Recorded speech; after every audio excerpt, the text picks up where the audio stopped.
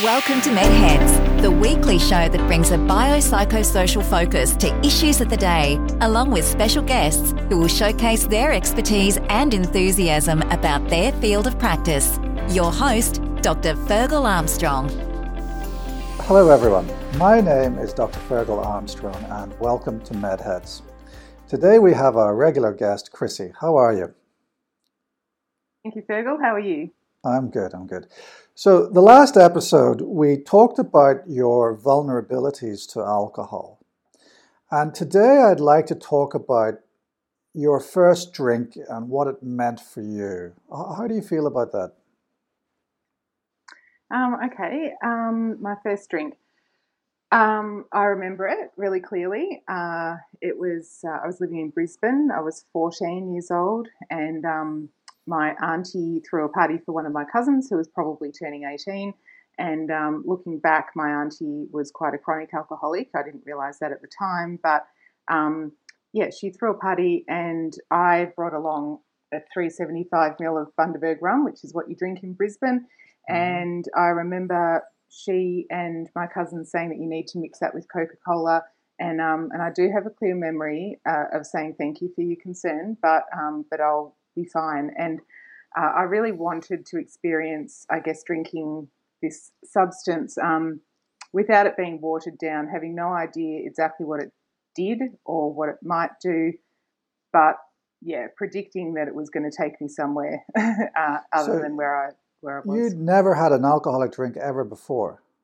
Never touched it. Never touched it. And what made you decide that that was the time that you were going to touch it for the first time? Look, I think probably just opportunity. I was 14, so I've got a 13-year-old daughter, and, she's not going to be drinking at the age of 14 in our house, I can assure you. So, It was probably opportunity. Having a place where I could obviously, had access to it, wasn't going to be really monitored too much, and wanting to, I guess, just fit in with, the crowd would have been older, my cousins were older, and I think, I would say opportunity knocked. Right. But you seem to have made that decision that it was going to be Bundaberg and it was going to be 375 mils of it. Mm-hmm. Mm-hmm. Not just like a sip. And it wasn't going to be mixed with Coke. It wasn't going to be a sip of Coke and rum. No. It was going to be neat. I mean, that to me is interesting. Any ideas why you went through that thinking?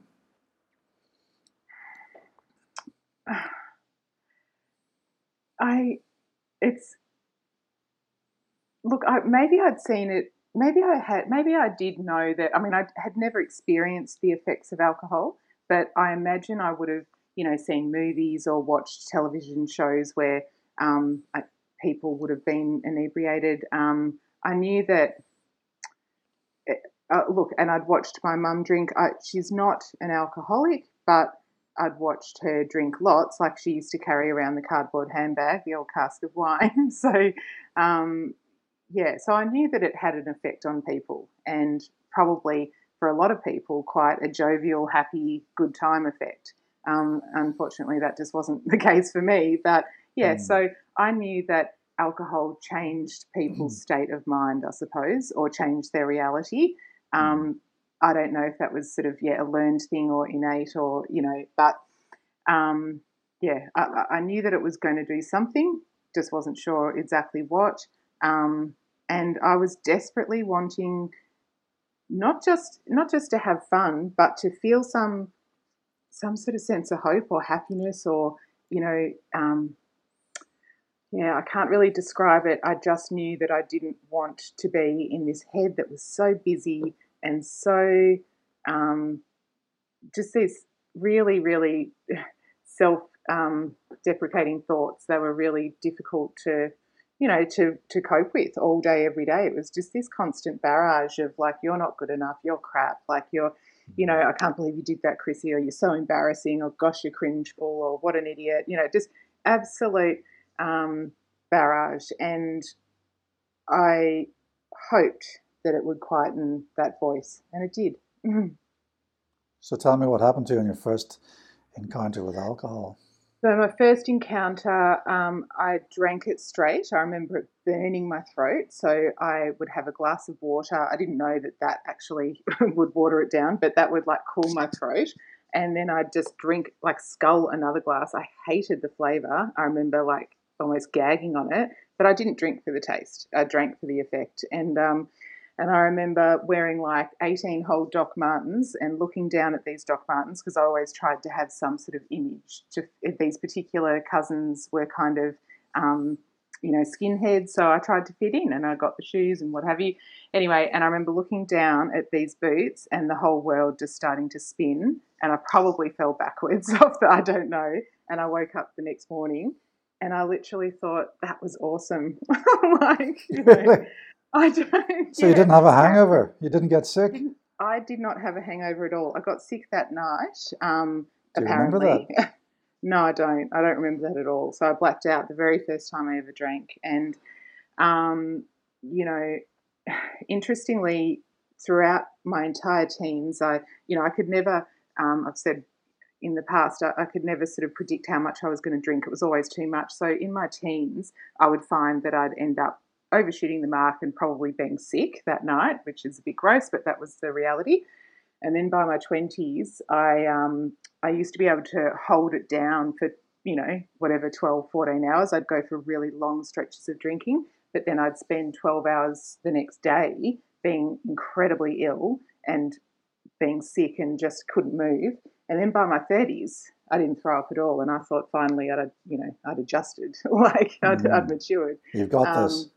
I've got this. Yeah, exactly. Yeah. Nailed it. Yeah. So you had this pattern of drinking, of always overshooting the mark, yeah? Mm-hmm. Why was that, do you reckon? Look, at the time I would have told you that I just liked to have a good time, and like to have fun. And I know that that's not a lot of people's idea of fun, but in the end, I probably just so desperate for any identity that maybe I just took that on as like, well, that's who I am. I mean, people didn't know me as being a very big drinker, and when it was a bit more socially acceptable when I was younger, that was kind of fun. That was my, I wore it a bit as a label or a badge or just some identity to grab onto, which is sadly enough, that's the one What identity did that give you? Did it give you the identity of being an alcoholic or a drunk? Or was it cool? Definitely it was towards the cooler side. I called myself an alcoholic for a long time. My mum called me an alcoholic from maybe age 15 or 16. So, but of course, I didn't think I really was. I thought that she was just wanting me to stop drinking or, but yeah, she said that I drank the way that my dad drank, and she said I drank in a, even more frightening manner than my dad. So yeah, I didn't like, in the end, like as in 20s, 30s, that kind of thing, when I'd get like a lot of heat from other people about stopping drinking, or that you drink too much. In the end, I was quite open, and said, yeah, I know I'm an alcoholic. In order to essentially shut them up. I didn't want to have to talk about it anymore. If I admit that I'm an alcoholic, then maybe there's nowhere to go, unless I want to make a change. Whereas I think I found when I argued the point, we just, it just felt like an attack. So I'd surrender and just go, yep, I am. But deep down, I didn't think I was. I thought, I didn't know what an alcoholic was actually. So yeah, sorry, going back to your point, the reason now, I think, with a bit more, I guess, knowledge around the situation and a bit more, when I say education, it's not education of the university variety, but it's education of, people who've gone before me. I know now that that I have a different physiological reaction to alcohol. So, and I'm very, very open and happy to admit that it's the first drink, the first sip that gets me drunk, not because I can't stop. It's not the 30th drink. So for me, that's why abstinence is an absolute must. So one's too many and 100's not enough. Yeah. So, Absolutely. at what age were you when you started developing hangovers?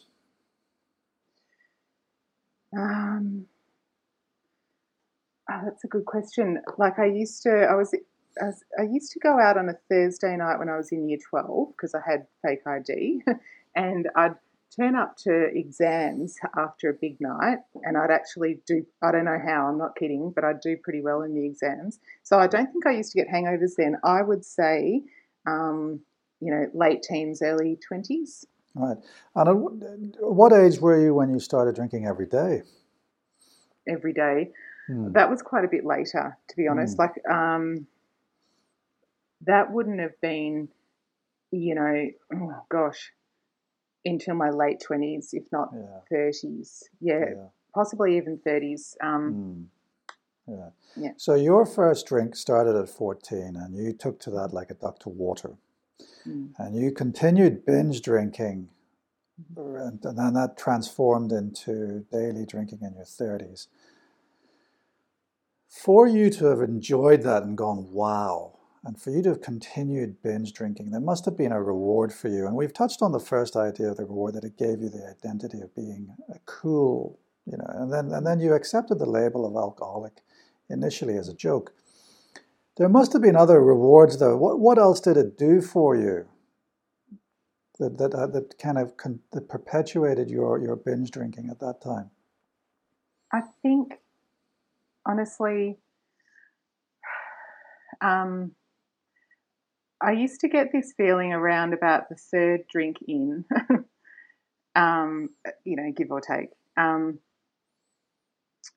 where I could just sigh relief and just stop worrying. I really was a worrier. It was, as I said before, tiring up in this head of mine. I'd harbour a lot of sort of guilt and shame and remorse, and just from either the previous drinking session or the previous years, or I'd look at opportunities missed, or I'd look at the way I might have treated somebody, and it was a way of escaping having to deal with those thoughts or the cringeworthy acts, or I really feel it was just an escape from.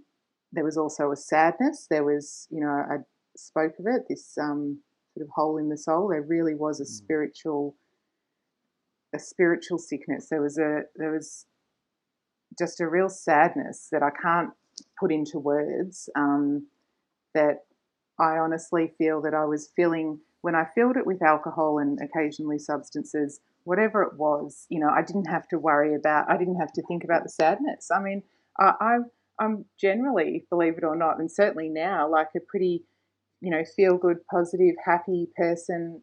I don't want to look back on my life and sit in the kind of negativity and the morbid thoughts that I used to sit in. It was sad. I really didn't enjoy it. So my drinking took me away from that. It definitely psychologically took me out of where I'd been, and I was really shy. Really, I didn't think for a moment that I was remotely interesting enough without alcohol. I guess if I look back on it, when I came out of childhood with mum, with moving away, and then wanting to go and live with dad, and dad not wanting a bar of us, and all this sort of stuff, I started to tell myself that, and it makes sense now as an adult, but I would have told myself that I'm not likable or lovable enough as is, so I have to change. I have to improve. I have to be a better version of me, because whoever I am at the moment is not lovable, alcohol, I think for a long time made me feel like, that I was, or if I wasn't, that I didn't care. Yeah. So really this underlying vulnerability that we've talked about in the previous episodes created a deep sense of insecurity and worry and anxiety and the hole in the soul, and you found alcohol as your self-medication, your release from this. Is that right? That's absolutely how I see it today. Yeah, it really is. I think, you know, as like anyone, if I'm taken away from alcohol for long enough, the physical need for it and what have you is taken away. But eventually, it's my thought processes and it's my thought processes that will send me back to a drink. So that's where my recovery has really come in to play, where it's given me a different way of thinking and brought about some really revolutionary changes. So tell me how it changed you in those early years. Your alcohol Drinking? use, your binging. Yeah. How did your binging change you? In a good way, you mean, or a bad way, or well, both? Both. Tell me both. Okay, so when I was actually drinking and being social, it changed me in that, I think we all know we lower our inhibitions. I became a lot less introverted, probably a lot more impulsive and spontaneous, which I thought was interesting. But I also have that nature, I guess, a little naturally, so which is probably one of my problems. But now I'll stop and think about consequences. When I was younger, none. Even if I knew that they could be quite serious. So it changed me, I think, into just. I really, honestly thought that I was a more interesting person. A lot of it, you hit the nail on the head before. It was that insecurity of just not really being enough on my own or as is. I'm not like an overly extroverted person, which is, today I know there's nothing wrong with that. But I didn't know that back then. And in fact, I can talk like I'm talking to you today, but when I was younger, I could not. I really couldn't. I didn't have much of a voice at all. I would walk out of social situations. I could have been in a social situation for 2 hours and not said a word, like just being too scared to say anything for fear of, I don't know, saying the wrong thing or whatever. And then I'd walk away just kicking myself. And so it changed that. It really gave me, I used to just like it. I mean, I won't use a swear word, but I just get to the stuff it level. Like when I was 3 or 4 drinks in, I'd just go, stuff it. And that would be comfortable, Yeah. So I loved that. And if I could have stopped at 3 or 4 drinks every night, then I I'd probably still be doing it. But, I've come to learn it's progressive and for me it got worse. Those were the good effects that you experienced because of it. It relieved your inner tension, your anxiety. It made you more spontaneous. When did you start noticing the bad effects of your binging? And what happened? Okay, so I would notice the bad effects. Somewhere in my early 20s, massive hangovers, like horrendous.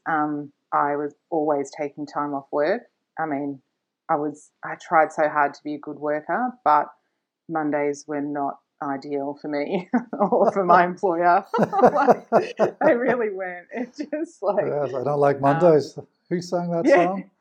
Yeah, I know. Bob Geldof. Yeah, that's right. So that they were hard, and as I said, the physical illness or sickness like that I'd have, I would get myself into, I don't know, relationships that I wasn't overly, how do I put it? I just made really bad choices. And I could see that my life was kind of quickly spiraling. I put myself in dangerous situations.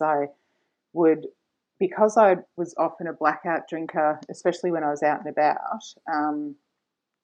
I'd wake up on beaches. Like, I did a lot of my drinking, which I hate saying that, but I did a lot of my drinking on the Mornington Peninsula. Like, there's a big, long stretch of beach. Like, it goes for a long, long time. And I'd wake up the next day thinking, I wonder what suburb I'm in. Like, I wonder what beach this is. But, all jokes aside, it was dangerous. So, I began to have those consequences. And I knew that physically that eventually the game was going to be up. I mean, I knew it was my thinking that wanted to keep drinking, but that my body, there was no way it was going to hold out with that kind of level of drinking. And that did worry me. I did have a bit of a, nursing background from a couple of years of uni, and I knew that it wasn't a good idea. So when I met my husband in my early 20s, he was probably the first person aside from my mum to say, you really don't drink in a normal fashion. You like when you drink, but something different happens. Oh, and the personality change. Like, a lot of drinkers, even if they're heavy drinkers, whatever, my husband can sometimes, have a bit too much or whatever, but his personality doesn't change. And my personality used to change, In what way? Sometimes I could get really, really angry, like screaming kind of angry, embarrassingly enough. Like, it's, God forbid I'd ever hear like a recording. It'd just be, ugh. Anyway, this would often be like I'd have no memory of it. I'd wake up the next morning and I'd know that I'd probably not been terrific the night before. But so those sorts of things would happen. I would swear and just be horrendous and basically belittle other people. I think all of the underlying insecurities that I sat with daily, like subconsciously, all of that would come up, and you were gonna hear exactly what I'd been wanting to say for, I don't know, a week, a month, a year, or whatever, and it really wasn't nice. So because I never had this voice, I wanted to talk, or I wanted to say that I'm not okay, or when I was sober, I couldn't, and it would just come out sideways when I was drunk. So it vented your anger and your inner turmoil. Yeah. Yeah. And I think... Sorry, go on. Yeah, after you. Well, I was just going to say, I think that because I always felt so like less than, I wouldn't say it to anyone, but I did have this feeling of just less than, not as good as. So I would, like my husband would say, you tell me I'm this, you tell me I'm that. And I just think, oh my gosh, like all of these things that I actually worry myself about, like throughout the day, I'm calling other people like useless and loser and, stupid and just awful things. And so, I could see that there must be some sort of psychology behind this, and these underlying layers of just, would come up. But I essentially called him and anyone who was within listening distance, I called them what I thought of myself all day. If that makes sense. But you've mentioned before that it changed your personality, and I've also heard you talk about the chameleon. What does the chameleon mean for you?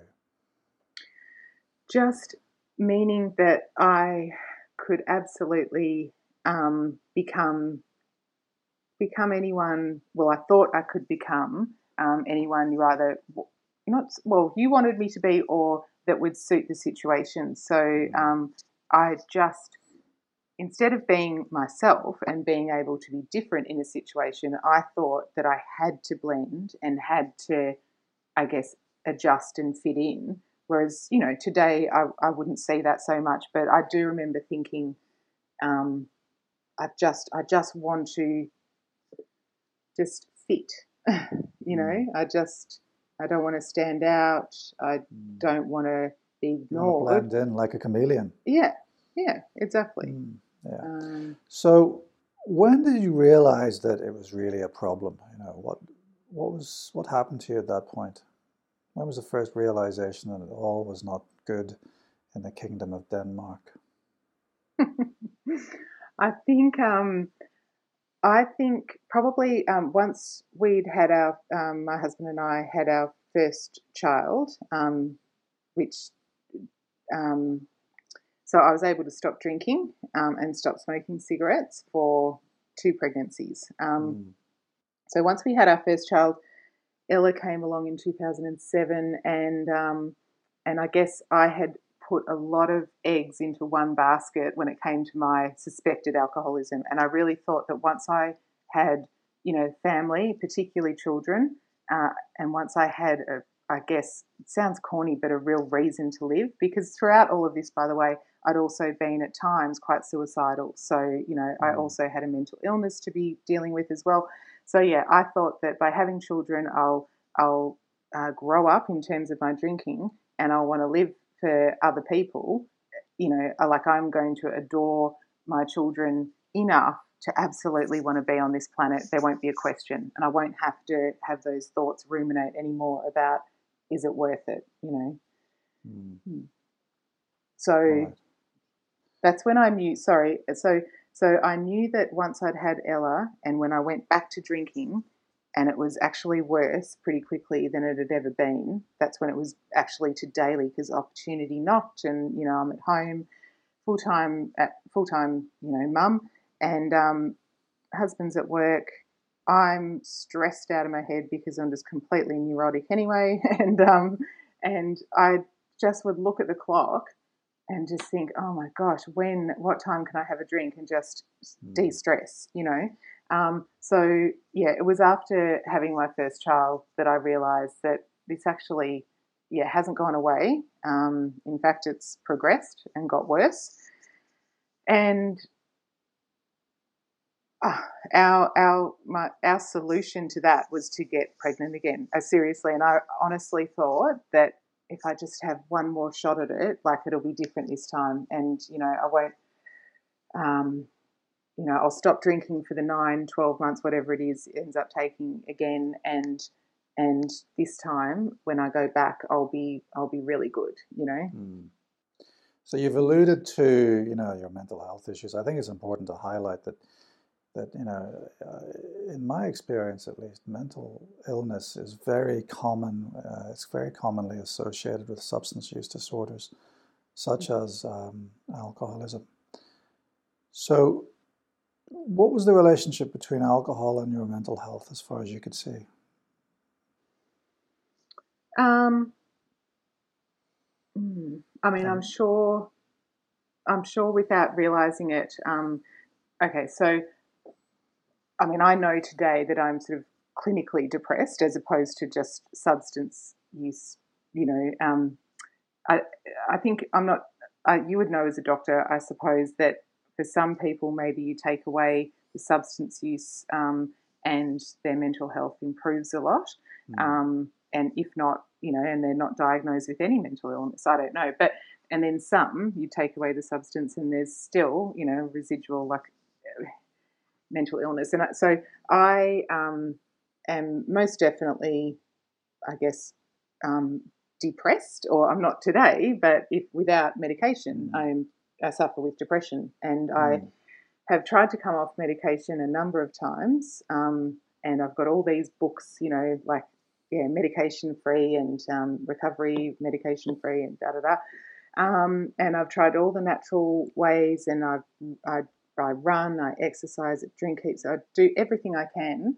And the 3 times I've come off my antidepressant, all 3 times I've been in serious trouble. And I've thought about picking up a drink just to escape the depressive thoughts, but more than that, I've just thought about wanting to end it. So, I cannot, I've talked to my doctor quite, we've had a really open discussion around the fact that if I ever get this bright idea that I want to come off my medication again, can somebody please intervene? Because it's really dangerous. I cannot do it. And so in terms of how did it interact with alcoholism, I don't know, it certainly wasn't made any better. I'm sure, I'm sure those depressive thoughts the next day, like when I was hungover, were made worse by alcohol. But at the same time,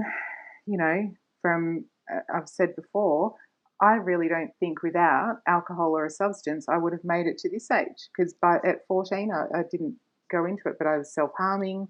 I wasn't planning on being, like, it's so corny, but I wasn't here for a long time. I was definitely here for a good time, and if I wasn't going to have a good time, I was out of here, and that was so I think alcohol kept me alive for a while. But it had a downside. Yeah, in the end, absolutely. Yeah. And we'll have to talk about that downside in the next episode. Chrissy, unfortunately, we've run out of time, but I want to thank you so much for sharing with us your story, and I really appreciate it. Thank you. You're very welcome. Thanks, Fergal. That's it for today's MedHeads. My name's Dr. Fergal Armstrong. We'll see you next time.